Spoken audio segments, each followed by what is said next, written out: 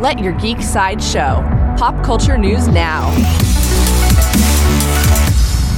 Hey, this is Kitty, and here are your daily geek headlines. In sci-fi television news, the Sci-Fi Network has released a teaser trailer for the third season of the hit drama The Expanse. In the teaser, Earth, Mars, and the Belt are all on the edge of total warfare. The Expanse will return to the network on April 11th, continuing from where Season 2 left off. In Jurassic World news, a new Mattel toy has revealed a first look at the mysterious and terrifying Indoraptor, one of the hybrid dinosaurs in Jurassic World Fallen Kingdom. There are no details about how this creature will factor into the film, but it can also be seen briefly in a few trailers for the film. Jurassic World Fallen Kingdom arrives in theaters June 22nd. In upcoming television news, Lionsgate Studios is developing a television series based on the 1999 film The Blair Witch Project. The original movie was a found-footage story of 3 film students lost in the woods and being haunted by horrific noises.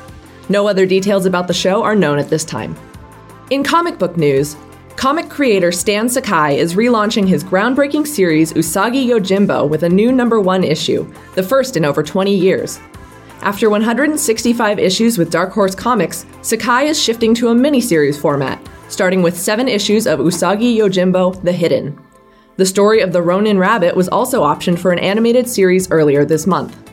In video game news, Axis Games is teaming up with Yasuhiro Wada, the creator of Harvest Moon, to develop Little Dragons Cafe, a game that lets you raise dragons and manage restaurants.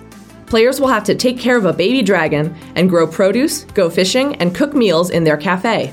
Little Dragons Cafe will release on PlayStation 4 and Nintendo Switch later this year. Did you know you can now get our daily updates streamed for free on your favorite podcasting platform? Now there are even more ways to let your geek side show. This has been your Daily Geek Headlines Update. For more ad-free pop culture news and content, visit geeksideshow.com.